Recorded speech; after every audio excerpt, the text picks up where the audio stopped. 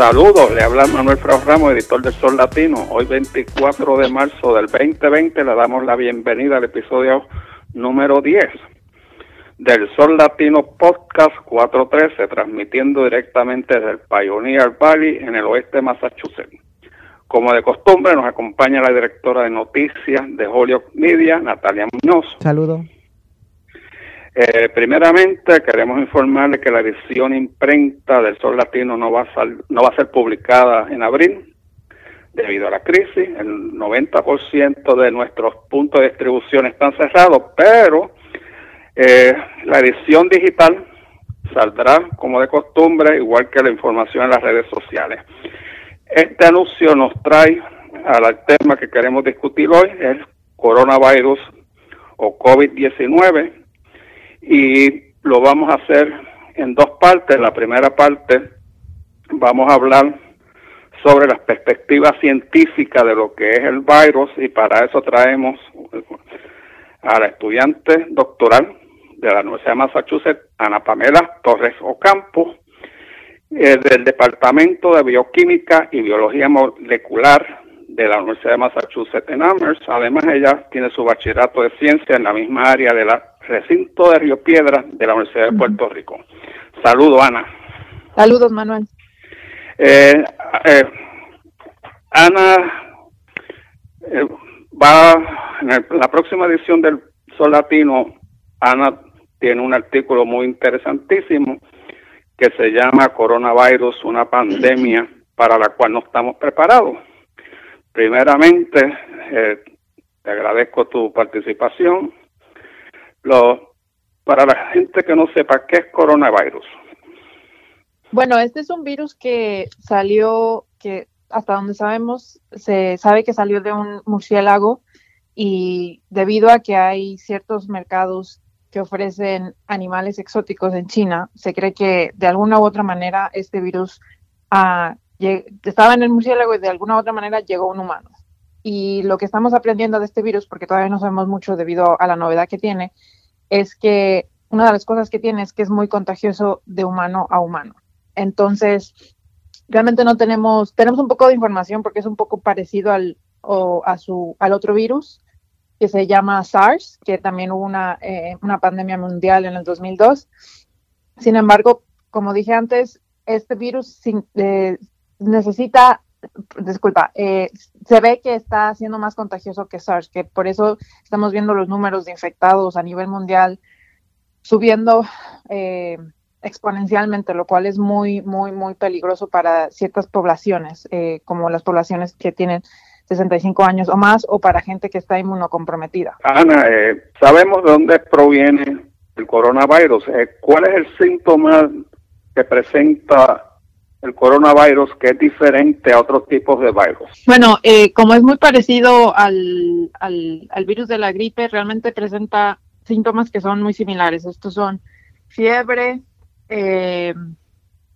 dolores musculares, tos seca. Eso es algo que no se ve en la influenza, pero es como tos seca. Puede tener, dolores musculares, también fatiga. Entonces, eso también es otro pequeño problema con este virus, es que es realmente similar a la influenza y a un resfriado común. Entonces, realmente tienes que estar monitoreando tus propios síntomas para ver si en realidad si estás enfermo o no. Y de hecho, si crees por cualquier razón estás enfermo, lo primero que debes de hacer es llamar a tu doctor y dejarle saber tus síntomas y trazar un plan para ver el progreso de tus síntomas.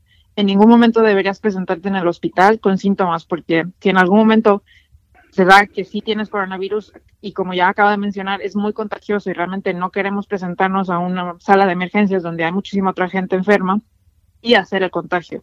De esa manera, hay información que dice que incluso si te da el coronavirus, si te cuidas y estás en tu casa y estás aislado y tomas las precauciones necesarias, te puedes quedar en tu casa sin ningún problema. Ahora, cuando empiezas a presentar problemas respiratorios, ahí es cuando ya tienes que tomar las medidas para ir al hospital y conseguir ayuda, porque ya esa es una de las razones tan peligrosas de este virus, es que hay complicaciones respiratorias, que no puedes respirar bien, y ahí es cuando hay problemas.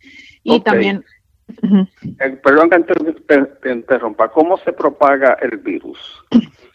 El virus se propaga mediante si una persona, por ejemplo, tose o estornuda. Cuando hacemos esto, nuestro cuerpo produce un pequeño spray, gotitas muy, muy pequeñas. Pero lo que pasa es que si nuestro cuerpo tiene virus, nosotros estamos transmitiendo ese virus por esas pequeñas gotas y hemos visto que esas gotas pueden llegar hasta 6 pies de donde tú estornudaste. Por eso estamos practicando el distanciamiento social para tratar de evitar todo este tipo de contagio, porque si en si por ejemplo yo toso o estornudo y luego toco mi boca o toco alguna otra superficie y luego viene alguien más, toca esa superficie y se toca la boca, ahí está la manera de contagio. Entonces por eso es tan importante mantener el distanciamiento social para simplemente bajar ese número de contagios exponencialmente también debido al altísimo caso de contagios entre otras personas, pero esa es la manera en que se contagia. Quisiera recalcar que si no te sientes bien, que llames a tu médico. Si no tienes médico, llama a la sala de emergencia y di tus síntomas. Y si van empeorando tus síntomas, pues entonces ahí es donde volverías a llamar a tu médico o a la sala de emergencia y ellos son los que te vienen a buscar. ¿Es correcto, Ana? Sí, es eso, o si en alguna otra manera tienes manera de llegar al hospital, pero tienes que seguir estrictamente sus instrucciones, debido a que si llegas a un hospital y tienes la enfermedad, ellos van a ponerte en un área donde estás aislada y porque lo que queremos es minimizar el contagio hacia otras personas. Entonces sí, o el hospital de alguna otra manera te va a buscar, o si ellos te dicen, ok, vente, entonces si tienes acceso a las mascarillas que todo el mundo se está poniendo, esas mascarillas realmente solamente te sirven si tú ya estás enfermo, porque al tú cubrirte la boca y obviamente estás enfermo, quieres estornudar o quieres toser, ahí ya se quedan esas partículas de las cuales hablé hace rato, y entonces se quedan ahí y ya evitas el contagio de las personas que están a tu inmediato alrededor. Entonces, sí, es muy importante que no puedes llegar así, nada más porque sea la sala de emergencia, a menos de que realmente tengas problemas respiratorios que no puedas respirar, pero sin embargo, aún así, ellos tienen que tomar ciertas medidas para aislarte y darte la atención que necesitas. O sea, ciertas medidas para proteger a las personas que están en el hospital como tal y para protegerse ellos también, porque también tenemos que recordar que ellos no solo nos van a atender a nosotros, van a atender a otras personas, y estas personas también, estos doctores y enfermeras que están siendo héroes, tienen sus familias, entonces ellos también tienen que tomar medidas para no contagiarse ellos, para poder seguir cuidando de nosotros y para cuando ellos regresen a sus casas estén saludables y no contagien a sus propias familias. ¿Por qué uno no debe tocarse los ojos, la nariz, la boca? ¿Qué es lo que está pasando ahí? Sí, eso es, como dije, una de las cosas que también estamos viendo con este virus es que generalmente a veces la persona que está enferma no está presentando síntomas, o sea, no está presentando tos, no está presentando fiebre, no está presentando dolores musculares ni nada. Por lo tanto, lo que hace esta persona es que va al supermercado. En este momento realmente solamente deberíamos limitarnos a salir de la casa por emergencias o por necesidades inmediatas, que sería ir a la farmacia o por comida. Pero entonces, si esta persona que es asintomática no presentas, realmente tú no tienes ningún tipo de manera, pero esta persona todavía a lo mejor no tose en exceso como una persona enferma, pero a lo mejor tose un poco o simplemente estornuda, se limpia la cara, toca una superficie y 10 minutos después alguien viene, toca esa superficie y se rasca la cara y ahí está la entrada del contagio. Tan simple como eso. Esto se contagia tan y tan fácilmente. ¿Qué te dice entonces esto sobre esta enfermedad? Que es tan fácil regarla, es tan fácil contagiarse contagiarse con esta enfermedad. Digamos que es como un primo de SARS, que es otra enfermedad que fue muy similar a esta. Aún no hay, todavía no tenemos suficiente información para saber, pero lo que se piensa es que de alguna u otra manera este virus tiene una mutación en su DNA de virus, y por eso le permite ser tan contagioso. Realmente ahora mismo hay científicos en todo el mundo tratando de trabajar y de descubrir esto, pero hasta ahora no sabemos realmente por qué.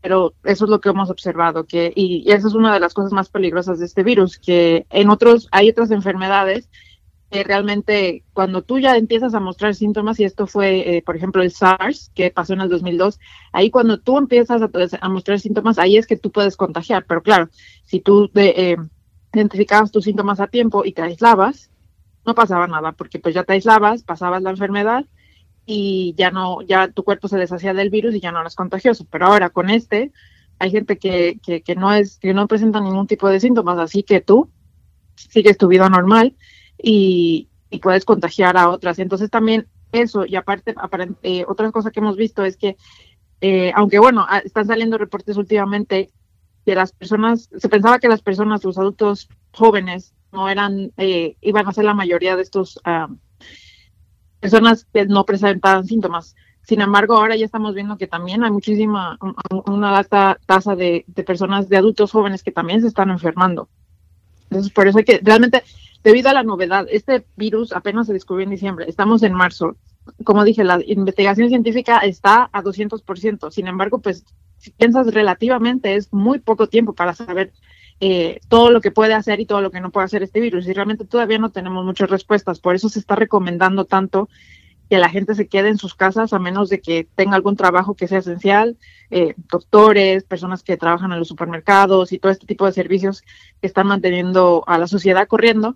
Pero por eso realmente estamos pidiendo que la gente se quede en sus casas y que aún si tiene que interactuar con personas, se mantengan esos 6 pies de distancia para evitar que se haya un contagio mayor. Y de por sí ya hay varios países que están tomando estas medidas y como quiera estamos viendo que hay una alta tasa de personas infectadas. Entonces, por eso es súper importante también que la información que se distribuya sea la correcta, porque hay a veces por Facebook o por WhatsApp se está distribuyendo información que no es completamente correcta. Entonces por eso queremos hacer una distribución de información correcta. Y por ejemplo hay un website de la CDC, que es el Centro de Enfermedades y Prevención del Gobierno de Estados Unidos, al frente de todo esto, y hay una sección que puedes encontrar toda esa información en español, que si tienes alguna pregunta puedes ir a ese sitio y ver toda la información que hay reciente. Y por ejemplo todo lo de los síntomas que acabo de mencionar.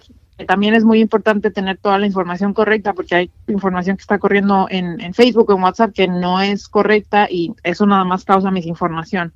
Y debido a que los científicos estamos trabajando tanto para tratar de sacar la información para poder curar esto, por eso se está pidiendo que no salgas de tu casa a menos de que sea estrictamente necesario, y sobre todo se tenga muchísimo más cuidado en la aislación en personas susceptibles, que son las personas mayores de 65 años y las personas que son inmunocomprometidas, por ejemplo, pacientes de cáncer, mujeres embarazadas o que estén tomando algún inmunosupresante debido a alguna enfermedad que tengan. Entonces, este tipo de personas son las que se tienen que tener en la casa, ahí, sin nadie, que los visite, sin nada, porque sí, estamos viendo una alta de mortalidad en estas personas y también todavía no sabemos por qué.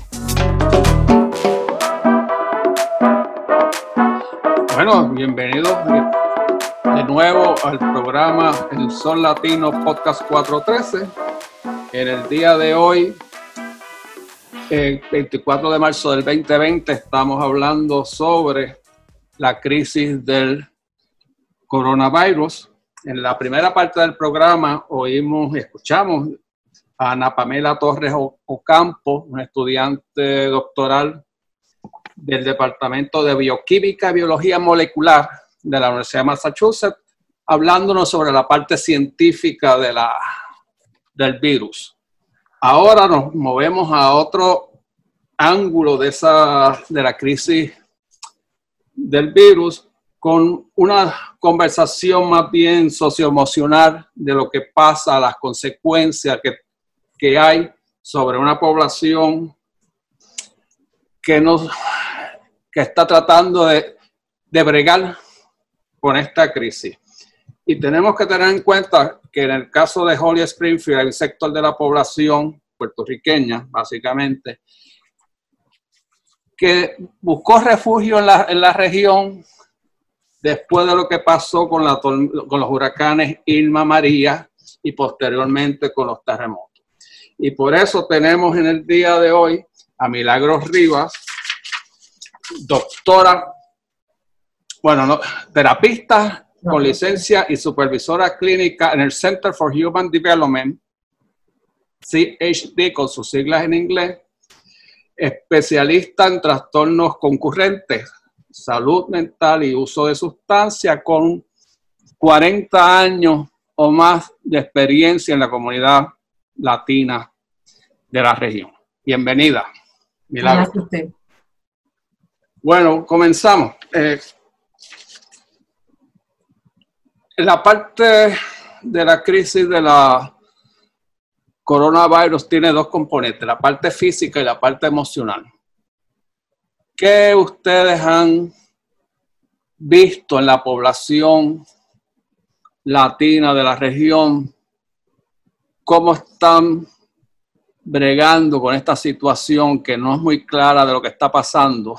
Porque no ayuda mucho la información que estamos recibiendo en términos de salud mental, estrés. Milagros. Ha sido como reactivar el trauma del huracán María, que uno está como sonámbulo, como esperando que algo se reporte, tratando de alcanzar seres queridos, sintiéndose ansioso, vulnerable. Son cosas que la comunidad puertorriqueña latina está sobrepasando en estos momentos. ¿Tú has notado algún cambio en muchas de las personas que tú ves acerca de cómo explicarle lo que está pasando en términos generales? ¿Ha visto un intercambio de que son castigos de Dios, que son cosas que tiene que ver, tú me entiendes, que se está acabando el mundo, y a la misma vez pues también pues se entiende de que hay enfermedades que existen, hay varias etapas, hay varios grupos que piensan de ciertas maneras que tienden a confundir y a la misma vez exagerar la situación en el momento dado. Y siempre se tiene que traer a la persona al fondo de pensar y bregar con lo que se puede manejar y no gastar tanta energía en lo que no se puede, lo que uno no puede dominar. Es muy interesante porque en la sección anterior, Ana Pamela Torres Ocampo básicamente lo explicó desde el punto de vista científico. Y una de las cosas que ella resaltó era que esta enfermedad... Uy, ¿qué pasó? Se cayó algo y no algo se cayó. Es una enfermedad que es nueva. Los científicos todavía no han descifrado muy bien qué es lo que está pasando. Y claro, de política pública federal es algunas veces confusa de qué es lo que debemos hacer y qué no debemos hacer. Desde el punto de vista psicológico, ¿qué tú recomendarías a una persona que viniera con mucho estrés diciendo que ya no sabe cómo bregar con esto? Bueno, primero lo importante es entender qué es lo que está afectando, le está afectando a la persona en ese momento dado, porque puede ser, no es que ellos han estado expuestos a la enfermedad, pero de que no ha podido alcanzar su viejita o que entiende que su tití tiene un catarro y que eso puede ser, como vive en Nueva York, puede ser que ella ha alcanzado el coronavirus y quién la va a cuidar. Sabe que uno tiene que llegar al fondo de la ansiedad en ese momento dado y después tratar de disfrazar qué es lo que se puede, qué es lo que la persona tiene a su alcance para poder aplicar y para ir disminuyendo esa ansiedad. ¿Hay una diferencia en el enfoque que tú le das a una persona mayor o a un niño o una niña de edad escolar? ¿Cómo tú le explicas esto? Yo diré que sí, porque una persona mayor, pues, tú me entiendes, tiene mucho más conocimiento, tiene la capacidad de entender la noticia, leer y entender las políticas. Un niño, pues no, porque el niño depende en los adultos a su alrededor y si ve a todo el mundo alterado y ve a todo el mundo confundido o deprimido y llorante, pues se va a preocupar más todavía, porque un niño es un niño, ¿verdad? El niño depende en aquellas personas, aquellos adultos a su alrededor para su protección y su bienestar.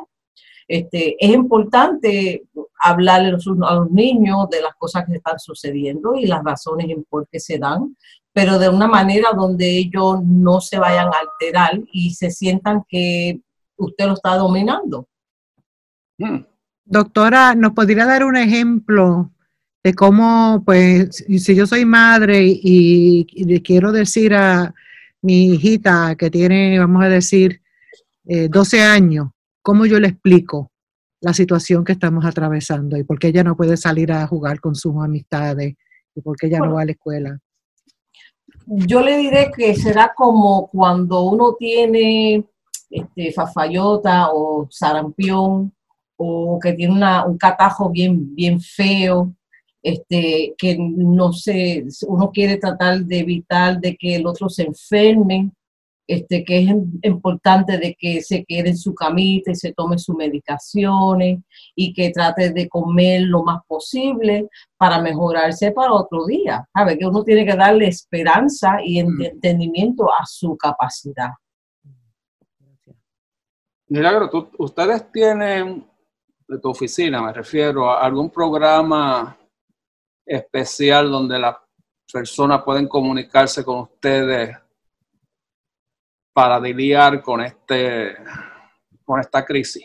Claro que sí, claro que sí. En estos momentos yo le puedo dar el teléfono para que puedan llamar y alcanzar a nuestro servicio. Nosotros estamos prestando servicio telefónico, ¿verdad? Y por la computadora, todo depende en la capacidad del hogar que trate de comunicarse con nosotros. El teléfono de nosotros es el 1-844-243-4357. Ese es el teléfono central. ¿Y ahí hablan español? Sí. Ok, gracias. Bueno, y volviendo al tema de la salud mental y el uso de sustancias, una persona que esté recibiendo servicio de salud mental o de sustancias controladas, ¿hay algún programa o alguna iniciativa de ustedes de que vaya mucho más allá de la oficina, de que vaya a la comunidad, al centro, a su residencia, a su vecindario? En estos momentos estamos limitando todas las visitas de hogares. Esa es práctica de nuestro centro. Pero lo que sí hay muchos recursos que se están distribuyendo hacia el personal, como también a los pacientes, a los consumidores, sobre actividades que se están dando online, ¿verdad? Que hay reuniones de alcohólicos anónimos, hay reuniones de narcóticos anónimos, de un ¿cómo te diré? Otro estilo de recuperación que se llama Smart Recovery. Hay muchas cosas que se están dando online. Y también ahora se está usando esta aplicación de Zoom para esas reuniones, y las personas podrán, a través de su teléfono y a través de su computadora en su casa, su laptop, también podrán participar y escuchar una reunión y buscar el alivio de esa manera. No hay limitaciones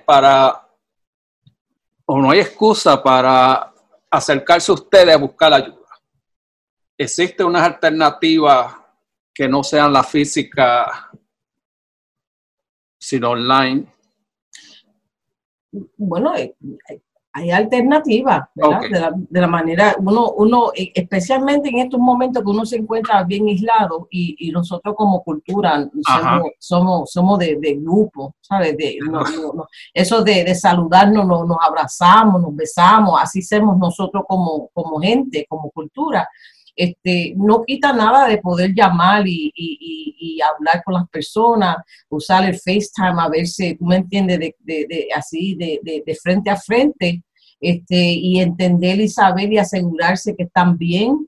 Es importante que si se reúne, que no sean más de 10 personas, si son personas que son mayores de edad o que tengan la salud comprometida, pues que esas personas sean limitadas, ¿verdad? De esos tipos, ese tipo de agrupamiento, porque uno nunca sabe. Y lo último que uno quisiera hacer es enfermar un ser querido. Pero nosotros, hay maneras de hacer las cosas, pero tienen que ser con precaución. Bueno, es muy interesante la parte cultural que tú mencionaste, ¿no? El hecho de que nos abrazamos, nos besamos, que es algo que de generación en generación ha existido. Algunas veces, cuando en las últimas semanas me he acercado a otras personas que tratan de dar la mano, yo le doy el codo y se molestan. Y dije, no, pero no hagas eso. No, se le tiene que dar la educación constante, ¿sabes? Yo te quiero y te quiero y te adoro, y es la razón en por qué te quiero cuidar, ¿verdad? Yo no me puse guante antes de llegar acá, yo toqué 20,000 cifras de locales donde estaba y yo no me cuidé antes de llegar donde ti, pues te doy mi codo y te tiro un besito de lejos. A ver, el entendimiento es que el coronavirus vive en el aire, puede sostenerse en el aire por lo menos 3 horas después que puede circular por 3 horas y sean las mesas o las puertas, puede ser hasta 24 horas si no se han limpiado. Por eso que se dice que cuando se le echa eso desinfectante, en vez de pasarle, se lo pasa y se lo deja que se seque. No lo vayas a secar después que lo eche, porque eso mata el propósito. De hecho, una de las cosas que están saliendo últimamente en las noticias es el producto, la consecuencia del aislamiento físico que lleva especialmente a gente mayores a depresión. Sí, claro que sí. El ser humano necesita el calor de otro ser humano. Y por eso que hice ese punto al principio, porque nosotros como cultura, es que somos así. Si tú tienes ejemplo, si yo tuviera a mi mamá o mi papá en algún sitio de Holly Springfield viviendo sola o con su hermana, ¿qué tú me recomendarías que yo hiciera? La llamo frecuentemente y hablamos de qué tema, que no sea el virus. Bueno, pero primero que nada yo lo llamo, bueno, los viejos míos, si estuvieran vivos, los llamaré todos los días, porque es así.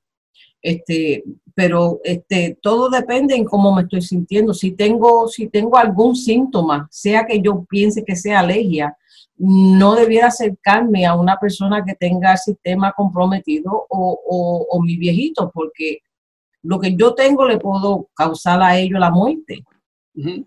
¿Me entiendes? El coronavirus tiene, el problema más grande es la tos, es la fiebre, que te quita la capacidad de poder respirar. Y los síntomas cambian con las personas porque no es el mismo con todo el mundo. Por eso que la gente pueden ser portadores porque ellos no tienen todos los síntomas, pero si se acerca a una persona enferma, lo pueden enfermar, pero de verdad, así a todo cantazo. Si yo tuviera mis viejitos vivos, yo los llamaré todos los días. Bueno, mami no usaba el teléfono, ella FaceTime no es una cuestión que ella hubiese sabido hacer. Okay.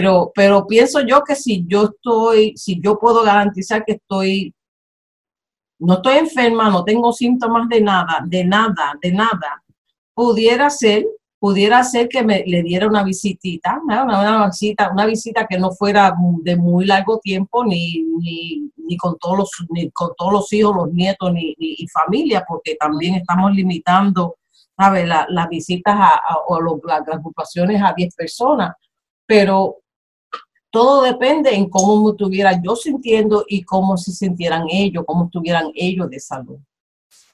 Bueno, Milagro, ¿podrías repetir el número del teléfono donde la gente pueda buscar ayuda? El teléfono central de CHD es el 1-844-243-4357. Tú no le recomendarías a nadie que se apareciera en tu oficina, ¿no? Sin avisar. Preferiría el protocolo. En estos momentos, las personas que lleguen a la oficina tienen que pasar por una serie de preguntas de salud y lo demás, antes de tener entrada por completo. Pero no, prefiero de que la gente llamen a ese teléfono y sean conectados con la oficina. No será a mí necesariamente, porque hay varias personas aquí que hablan español, y a cómo le podrá servir. Natalia.